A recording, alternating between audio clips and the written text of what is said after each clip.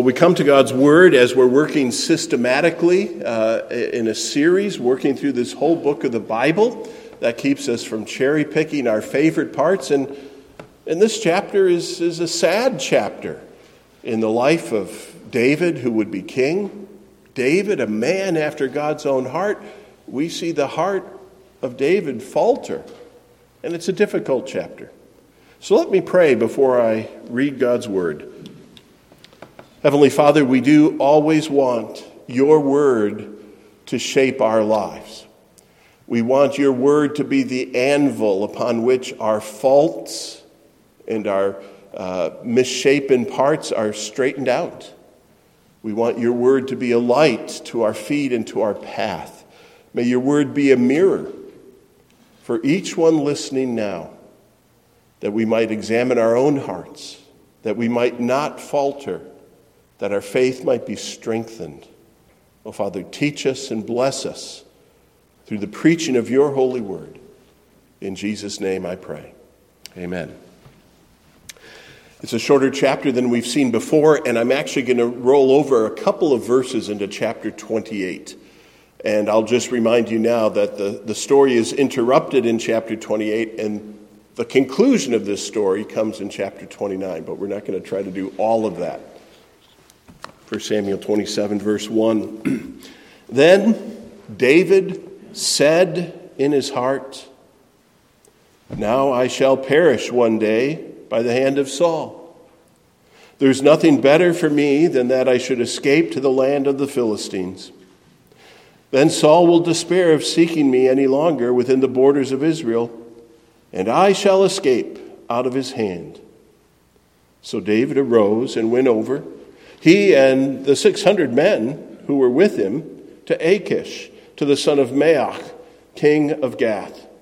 And David lived with Achish at Gath, he and his men, every man with his household, and David with his 2 wives, Ahinoam of Jezreel and Abigail of Carmel, Nabal's widow. And when it was told Saul that David had fled to Gath, he no longer sought him. Then David said to Achish, "If I have found favor in your eyes, let a place be given me in one of the country towns, that I may dwell there.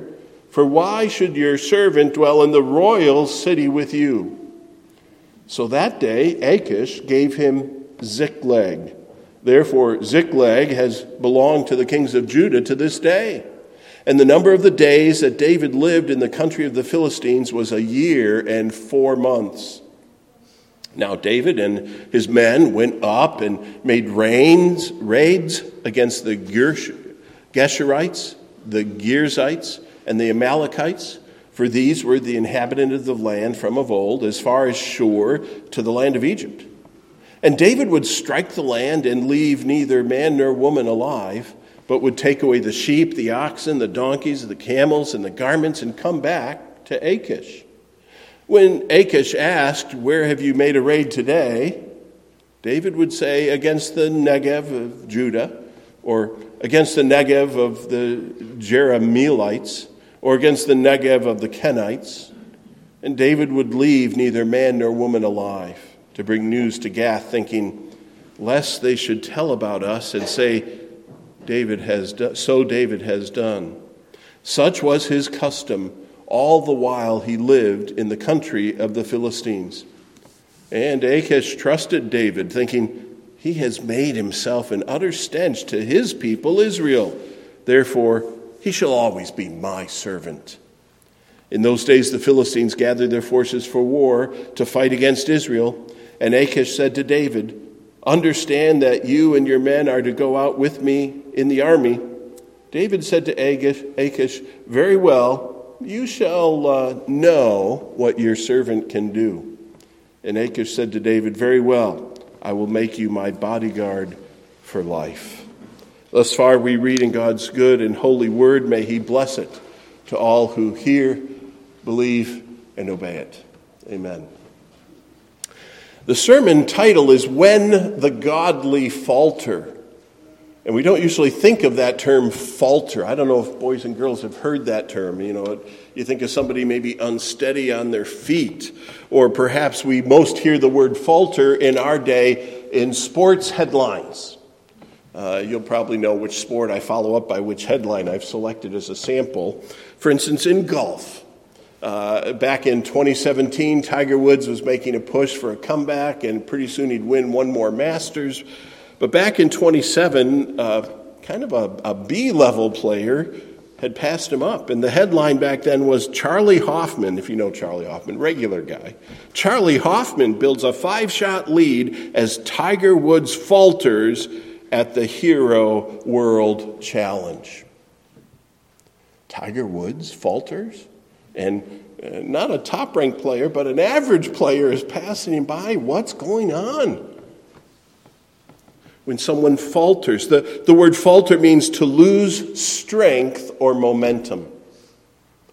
And we might, in our thinking, add the word stability. Something's different. Something's not normal. The strength is gone. The momentum, the course is not being kept. Something is changing. And it usually has the connotation of danger. And what happens faltering is often falling and damage.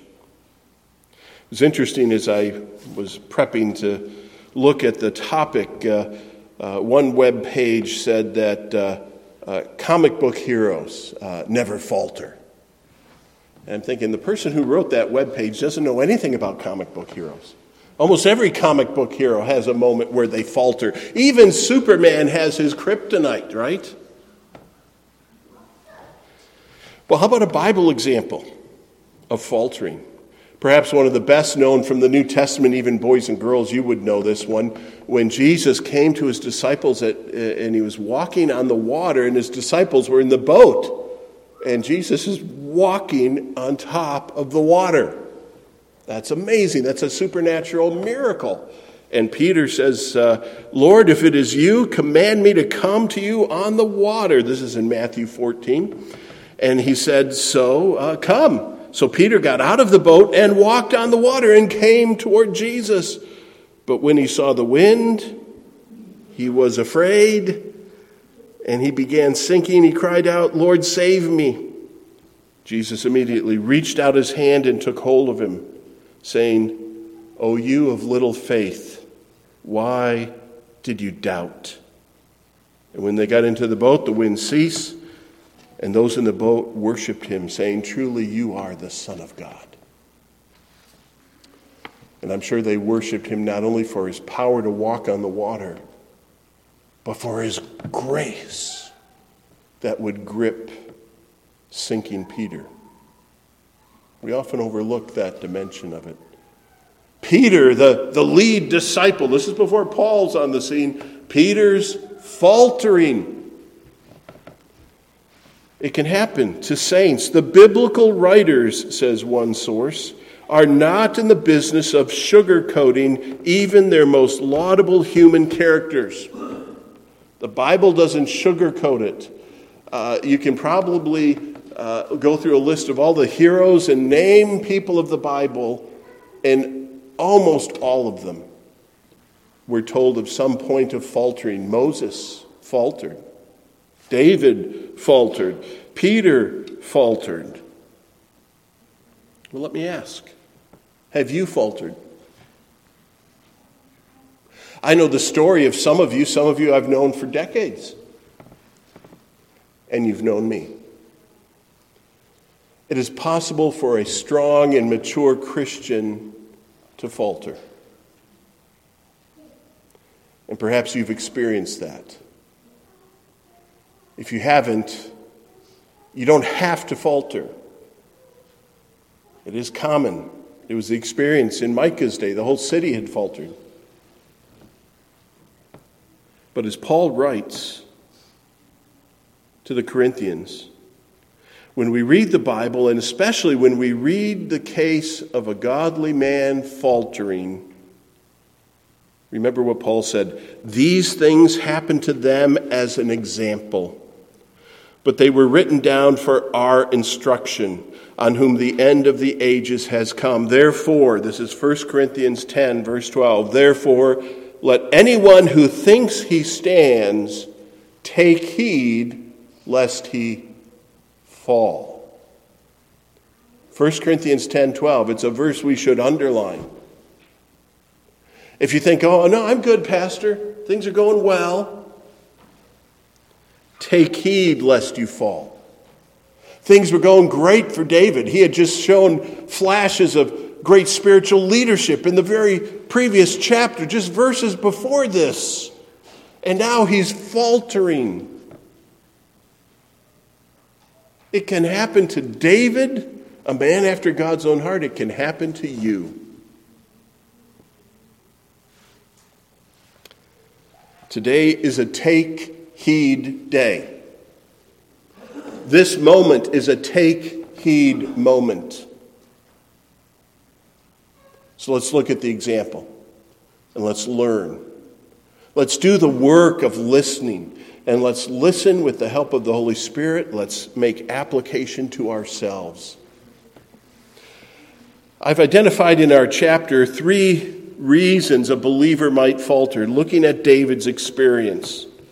And so we'll present these reasons, and that will help us unfold the action of the text, starting with the first verse. Then David said in his heart, "Now I shall perish one day by the hand of Saul." David's faltering. And we know that it's a faltering situation because he ends up in a country far from home, serving a pagan king, lying to the king, raiding villagers, not his own people's villages, enemies of Israel, raiding and killing, and living life where he really shouldn't be living. Why does he falter? He says so in verse 1. He's afraid of Saul. For fear of men, a believer may falter. In David's case, it was this long-standing fear of Saul.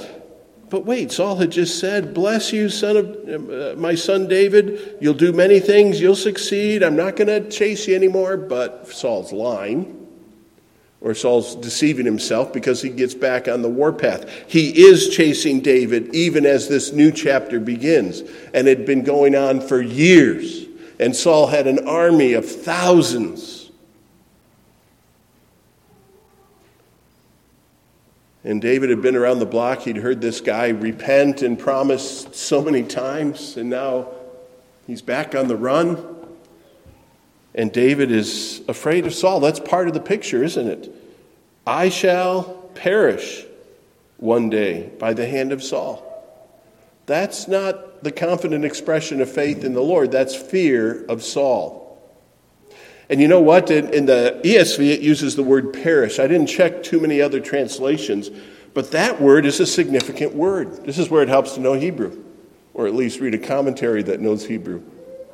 Because here, when David says, "I will perish," he's using the exact same term he used in the previous chapter when David was preaching, when David was explaining and discipling his helper. Let's take a look. Previous chapter, verse 10. 1 Samuel 26, verse 10. Remember, David had the audacity to just go into the camp of Saul and sneak in as the Lord had kind of put everyone to sleep. And he sneaks in there, and his helper, Abishai, is there, his nephew. And they said, "Okay, should we kill him?" And remember, David said, starting in verse 9, David said to Abishai, "Do not destroy him, for who can put out his hand against the Lord's anointed and be guiltless?" And David said that as one who was also the Lord's anointed. And yet he, in the next chapter, forgets that he's anointed and God's hand of protection is on him. But this is what he said in verse 10. He said to Abishai, "As the Lord lives, the Lord will strike him, or his day will come to die, or he will go down into battle and perish." That word for perish there is the Old Testament word for being swept away. You know it in the movies when somebody falls off a cliff, you know they're not going to survive. Or when they're swept out to ocean, they're not going to survive. They're dead. They're perished. They're swept away is the literal meaning of that perish. Swept out of life. Same word now as the new chapter begins, and David's thinking of himself. Not that the Lord can take care of Saul and he can do it by this mean, he can do it by that mean. Who knows how he can do it, but he can do it. That's the voice of faith. And here David has the voice of fear. He fears Saul and says, I'm going to get swept away. I'm going to be lost. I'm going to perish. The fear of men can lead to you faltering. We've been in 1 Samuel for a little while. Back in chapter 12, the other main character, Samuel, was giving his farewell speech. 1 Samuel 12. And in the midst of that farewell speech, it's a wonderful one. If you haven't been with us for all these expositions, it's something you should take note of, especially these two verses. As Samuel knew not only what the people needed to hear, but also what David would need to hear. Samuel says in chapter 12, beginning in verse 24, only fear the Lord and serve him faithfully with all your heart. For consider what great things he has done for you. But if you still do wickedly, you shall be swept away, both you and your king. There they translated it very literally, swept away. Samuel was preaching to the people and says, hang in there. Have faith in God. And he uses the stronger expression for faith in God. Fear the Lord. Acknowledge who he is, his power, and live in a right relationship before him. Fear the Lord and serve him faithfully with all your heart. That's the prophet's call to God's people. And David's fearing someone else. And so David is not serving the Lord with all his heart. And he may very well now be swept away, you would think. Do you fear other men? Do you fear other people? And this is not the place to insert a mother-in-law joke. It's never been my experience that I have anything to fear from my sweet mother-in-law. She's been wonderful. And they just celebrated their anniversary, 60 years. But do you fear a boss? Is there a relative that causes your life to be miserable? And so you change your behavior because of them. Maybe it's a teacher. Maybe it's that bully in your social group. It's a nice social group, but every once in a while that bully looks in your direction and you kind of falter. You kind of lower your head when the bully's picking on you or somebody else. You don't have your strength or momentum. You falter because you fear men. You fear another human being. It's very common. Jesus battled this fear, this ungodly fear, throughout his ministry. Those guys in the boat, they were often crying, Lord, the storm, don't you care? We're going to perish. Jesus says, why are you afraid? There needs to be a fear of God that transcends a fear of things on earth. It's connected to your faith. So to fear men is a failure of your faith. And it's more common than you think. You don't have to have that, I'm scared, there's a snake, that kind of belligerent fear. But if you change your behavior, if you falter because of another person, it's a fear of men.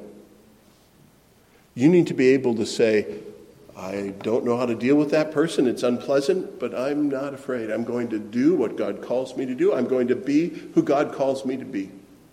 I don't have all the answers. I may have some pain. I may lose opportunities, benefits, or possessions because of that person, but I will be faithful to my God. Think on it. Fear of men. There's a second reason that David here falters, and it's common to believers. The practical needs of life loom large, and you are pressured by practical needs and providing, let's say, for your family. If your family's in need, if you perceive a basic necessity has to be provided, the material things that can drive you to falter. What's going on here? Let me explain. Here in 1 Samuel 27, we read on in the early verses as it explains what David is doing. Verse 2, David arose and went over, he and the 600 men who were with him. And so they go to the Philistines, the neighboring country. Verse 3, David lived with Achish at Gath, he and his men. And notice what the narrator also tells us. Every man with his household, including David. And David with his 2 wives. And David asks for a place. Where can we settle? Where can we live even though we're in this foreign land? And David has to provide for his family. The other men have to provide for their families. They were weary of being in the wilderness. They were weary of living in caves. It gets old fast. Caves are dank and damp. They're not as pleasant as you might imagine. And it had been years, scraping out a living in the wilderness, although many others would provide for them along the way.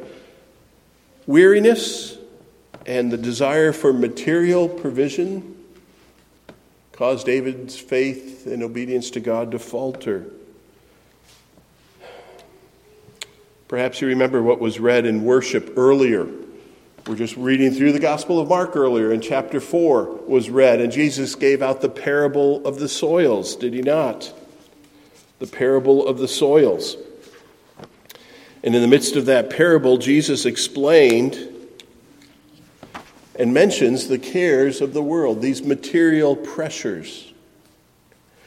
The parable compares sowing of seed, throwing it in the 4 different places it lands to 4 different ways we receive the word of God. There's the path, it gets trampled. The rocks don't let the root go down, and the birds pull it away. Or there's this. Others are the ones sown among the thorns. They are those who hear the word, but the cares of the world and the deceitfulness of riches and the desires for other things enter in and choke the word, and it proves unfruitful.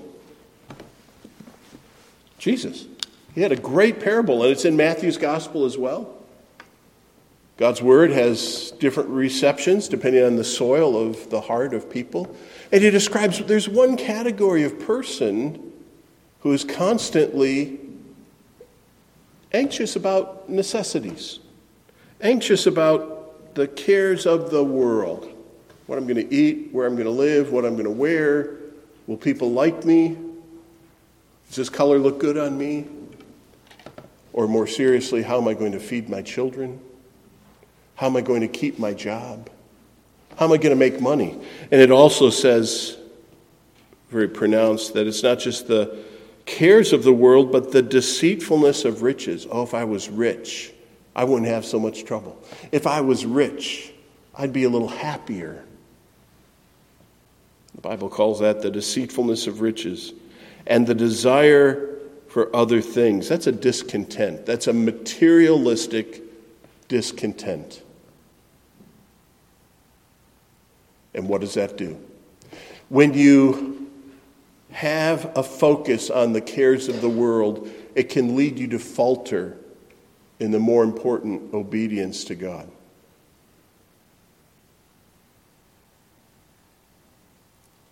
And we can look back and maybe you faltered in this way. Yeah, I took that one job because the paycheck was so big, but I didn't feel comfortable doing that kind of work. Or I'm going to pursue that apartment or that house because it's closer to what I want.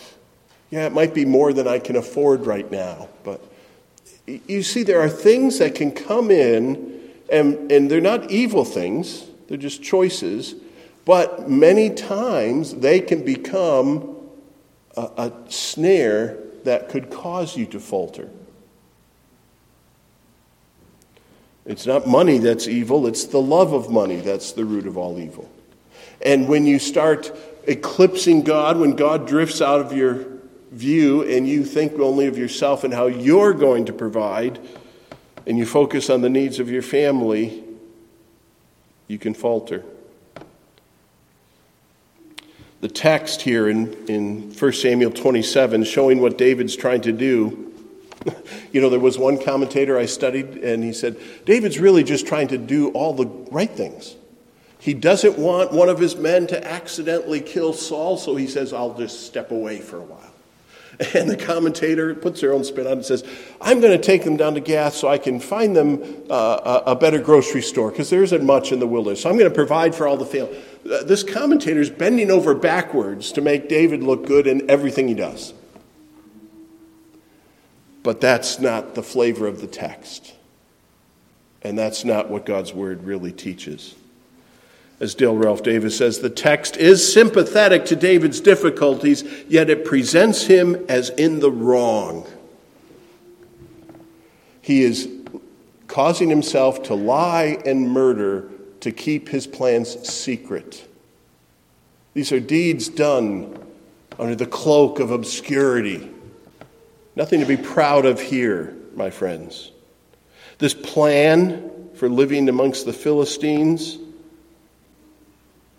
leads to bloodshed. But there's a third reason. I think this is the biggest reason that believers might falter. And it's clearly here. But maybe you didn't see it. It is explicitly a failure of faith. And the first key, when you're reading this and when you get over your shock, oh no, what's David doing? What happened? Did I miss a chapter? Do I have a translation? David was just heroic and godly in his leadership, and now he's scrounging. Verse 1. Verse 1 will give you the clue that you need, and oh, how we need to be more careful readers, especially when a term is used that's part of the theme of the whole book. The theme of our series of sermons is looking on the heart. Let's look at verse 1. Then David said in his heart.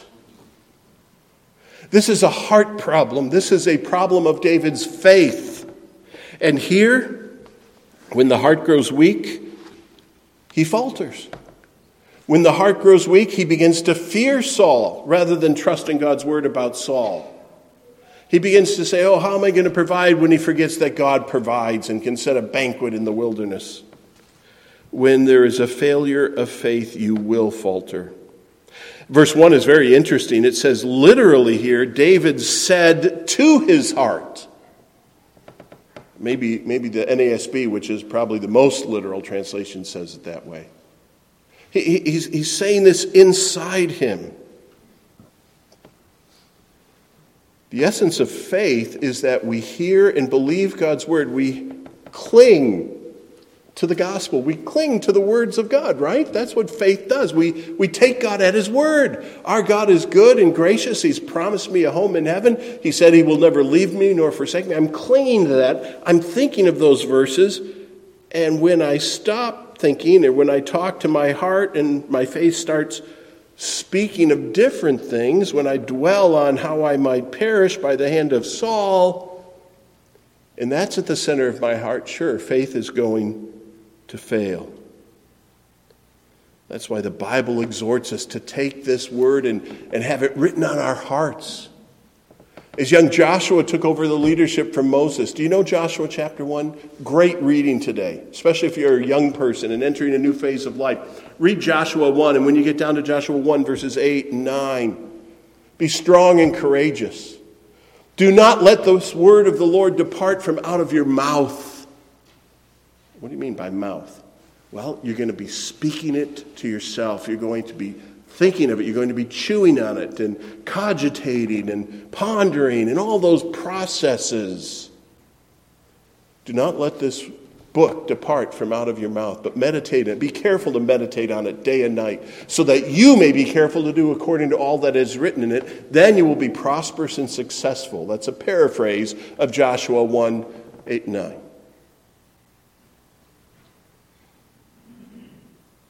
And David should have known about that. But his faith fails. When you got the wrong thing in your heart,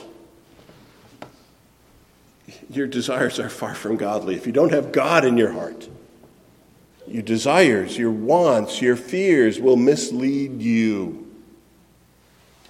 Do you remember earlier in chapter 14 the story of Jonathan and his armor bearer? Jonathan's all gung-ho. Jonathan's a godly man, had a good influence on David. And Jonathan is saying, hey, let's go attack this group and God can deliver by many or by few. Do you remember what the armor bearer said in response? We don't know his name, but he said this, chapter 14, verse 7. His armor bearer said to him, do all that is in your heart. Do as you wish. Behold, I am with you, heart and soul.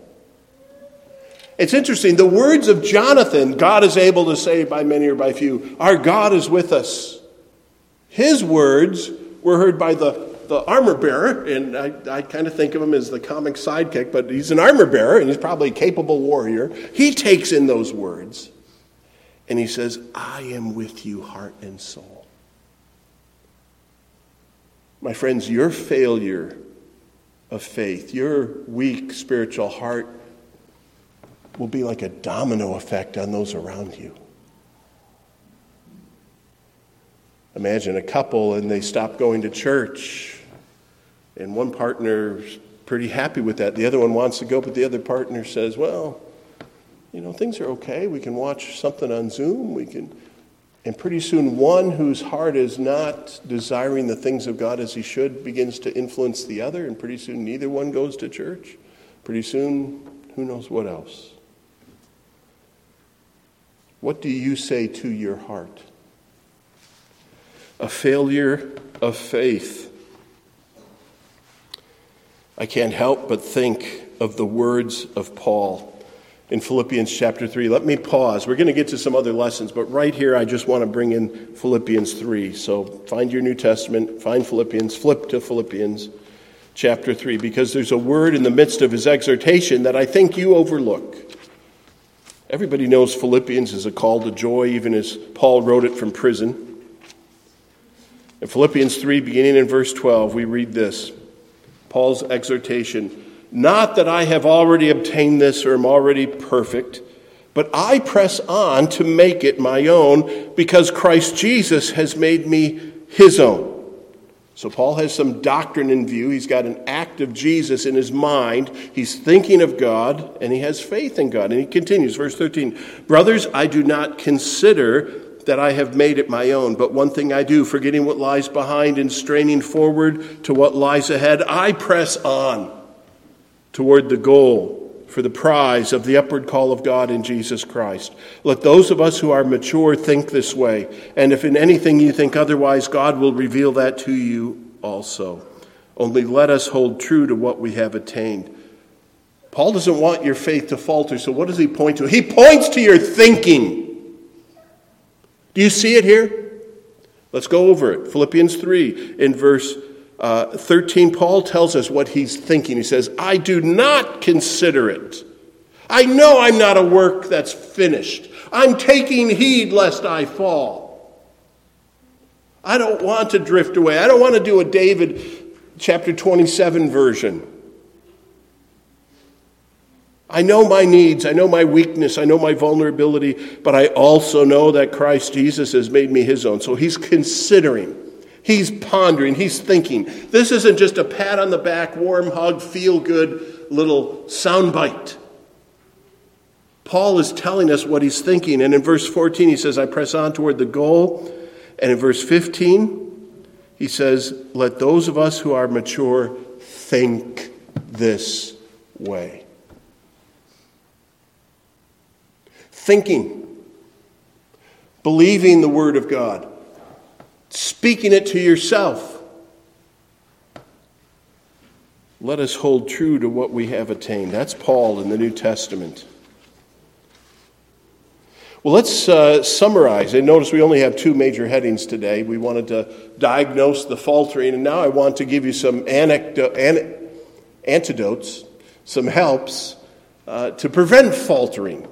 Okay, we're going to look at these quickly in light of what David's doing back in chapter 27. Lessons to fortify your faith. And we're going to start with thinking. Okay? The first thing we need to do is guard your thoughts. You can write down on the outline, guard your thinking, guard your thoughts. It's a good place to start. Be careful what you say to your soul. Now, David had said to his heart, We're not talking about people who talk out loud to themselves. That could be a sign of mental illness when you talk to yourself when nobody else is around and you have discussions with yourself. That's not what the Bible is portraying. It is rather saying, what do you think about? What do you ruminate on? What do you imagine? You look out the window and you think of what's coming up. What will this season of life hold? What did that email mean? What did that phone call mean? How am I going to respond? You're thinking. And as your pastor, as a preacher of the Word of God, I would say guard your thoughts. Guard your thoughts. Perhaps you remember a parable of Jesus in Luke 12. I call it the parable of the bigger barns. There was a farmer. He had such a bounty. He actually started talking to himself about what he wanted to do. This is what we read in Luke. He said, I will do this. I will tear down my barns and build larger ones. There I will store all my grain and my goods. And I will say to my soul, and it actually has this in quotes in the parable, soul, you have ample goods laid up for many years. Relax, eat, drink, and be merry. He wasn't guarding his thoughts. He was focused on the cares of this world. Some might say, oh, he's trying to be a good steward. Not exactly, because he's rebuked in the parable. It continues. God said to him, fool, this night your soul is required of you, and the things you have prepared, whose will they be? So is the one who lays up treasure for himself and is not rich toward God. Be careful what you say to your soul. To live the Christian life is to remind yourself, to remember the promises of God, to meditate upon them day and night. You know, Psalm 1, which is an introduction to the whole Psalter. Psalm 1, which is kind of a summary of the whole Christian life. Psalm 1, so strategic, talks about the godly man, what he doesn't do. But his delight is in the law of the Lord. And what else does he do? His delight is I'm trying to remember. What else does he do? He meditates on it day and night. And some of you have learned what Psalm 1 says. And then you're fruitful in season and out of season. Guard your thoughts. That's the first of 5. Number 2, guard your heart. Guard your heart. Here's the scripture for this. Proverbs 4:23. If you don't know it yet by memory, you need to know this one. Guard your thoughts and guard your heart. Proverbs 4:23, I think it's in the NIV, uses the exact language. Guard your heart, for it is the wellspring of life. ESV changes it a little bit. It says, keep your heart with all vigilance, for from it flow the springs of life. I memorized it back in seminary. One of the most helpful talks I think I heard as a seminary student. We visited the headquarters of our denomination in Arlington Heights, Illinois, and one of the bureaucrats there, I didn't know his exact title, as the office, took time to share the word. I didn't see it coming, and he laid out Proverbs 4:23. And I've clung to that. You don't know my heart, God does, and he planted that word in my heart early on. My life verse is connected to my heart. Psalm 23, verse 26. My flesh and my heart may fail, but God is the strength of my heart and my portion forever. I cling to the word of God. I want to guard my heart, and I guard it with Scripture. It takes intentionality to guard it. I don't know about you men, but every night as I get ready for bed, I'm usually the last one in bed. I walk around the house. I make sure the windows are locked, the doors are locked, the lights are off to save power, the dog's where the dog should be. Why? I love my family. The world we live in, you lock the doors.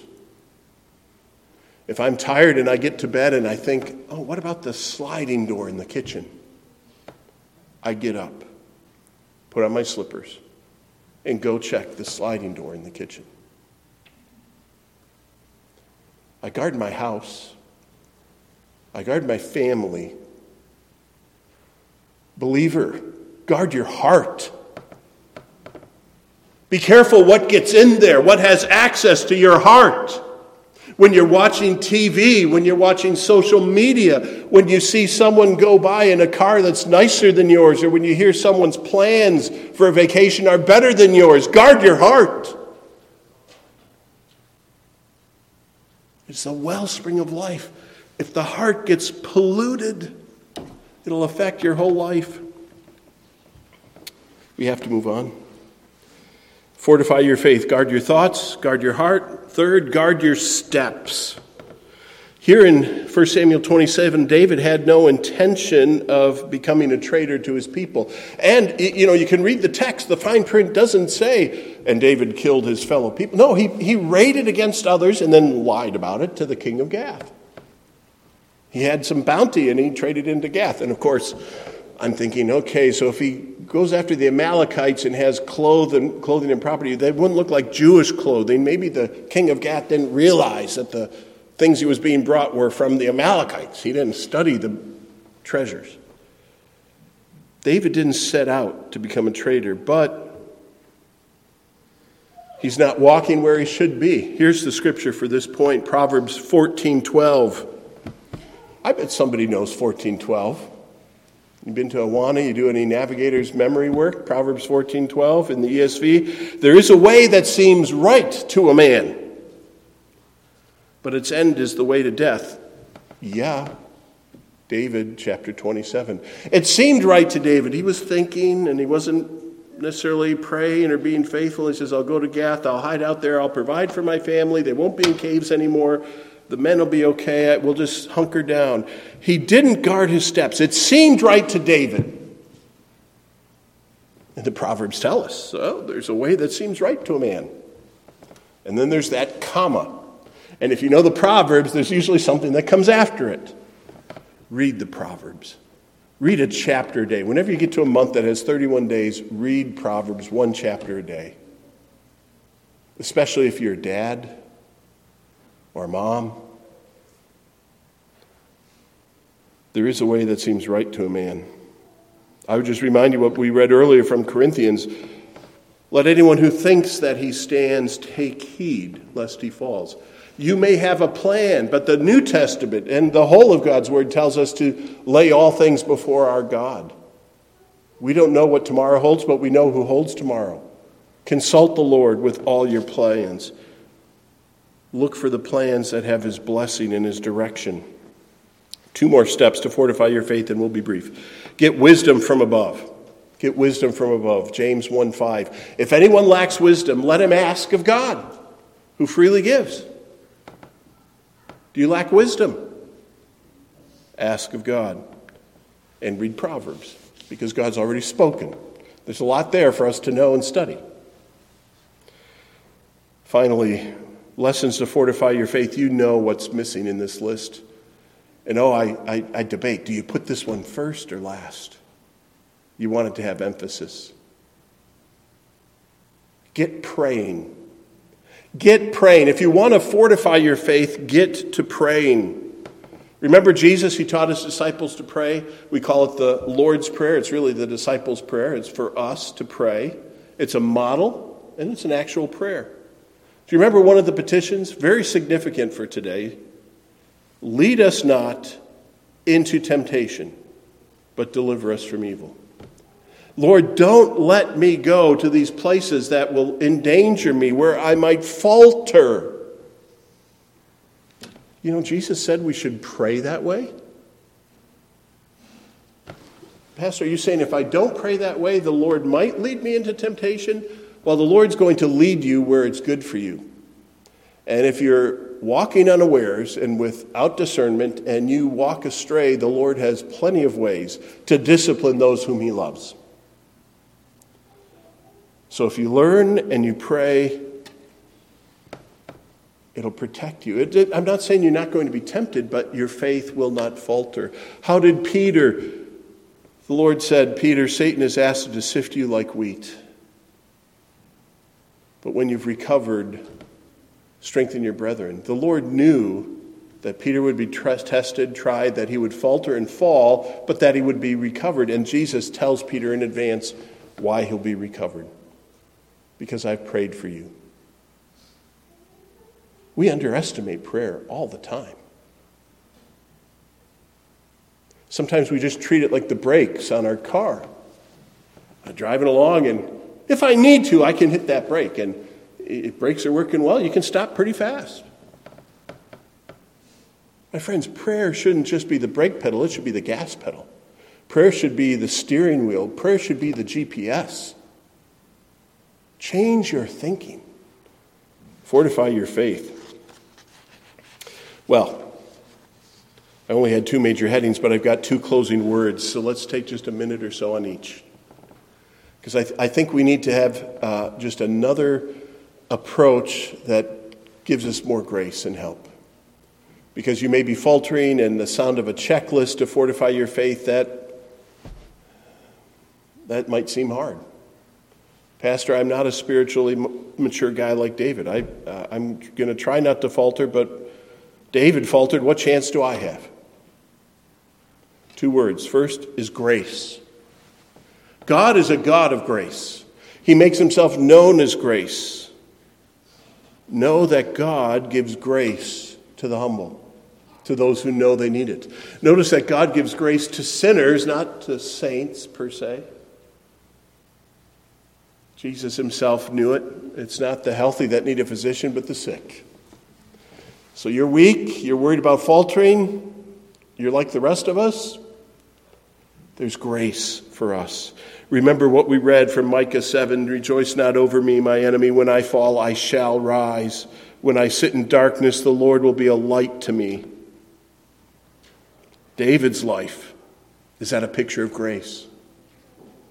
Time and time again.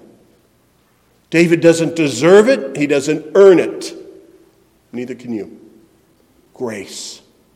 It's almost too good to be true, but it's in the Bible. There's grace. Grace greater than all my sins. That verse from Micah 7 was used by the Virginia preacher Samuel Davies back in the 1700s to write a hymn. Great God of wonders, all thy ways. It's not in our hymnal. It's one of my favorite hymns, and it's not in our hymnal. And you get to the refrain, and he just cries out like Micah did, who is a pardoning God like thee? Or who has grace so rich and free? Who has grace so rich and free? Oh, I can't wait to sing that again. But today I'm going to believe it. Our God is a God of grace, not a God of checklists. The second closing word is abide in Christ. Even when we fail, the good news is that Jesus calls us to flee to him. Come to me, all ye who are weary and heavy laden, and I will give you rest. He wants to shepherd us because we're only sheep. Abide in Christ. And you know, we've seen the hero of Samuel fall. David is faltering. We don't follow David. We follow David's greater son, the Lord Jesus Christ, who faced all the world's temptations and did not sin, who conquered sin and death, who is victorious. We have an advocate with the Father, Jesus Christ the righteous. Abide in him, believe in him, cling to him, and rest in him. Let's pray. Almighty God, our Heavenly Father, we do thank you for your word, which gives us examples of God's people and their mistakes that we might learn from them. We thank you for the promises of your word. We thank you for all those proverbs that can show us the way of wisdom, wisdom from above. We thank you, Father, for the cautions of your word. Lord, may we be those who think, who guard our thinking, guard our feelings, guard our steps. May your Spirit be with us. May we be in your word daily and on our knees regularly. Father, may we do all that you've directed us to do and find our way good and prosperous. We pray this in Jesus' name. Amen.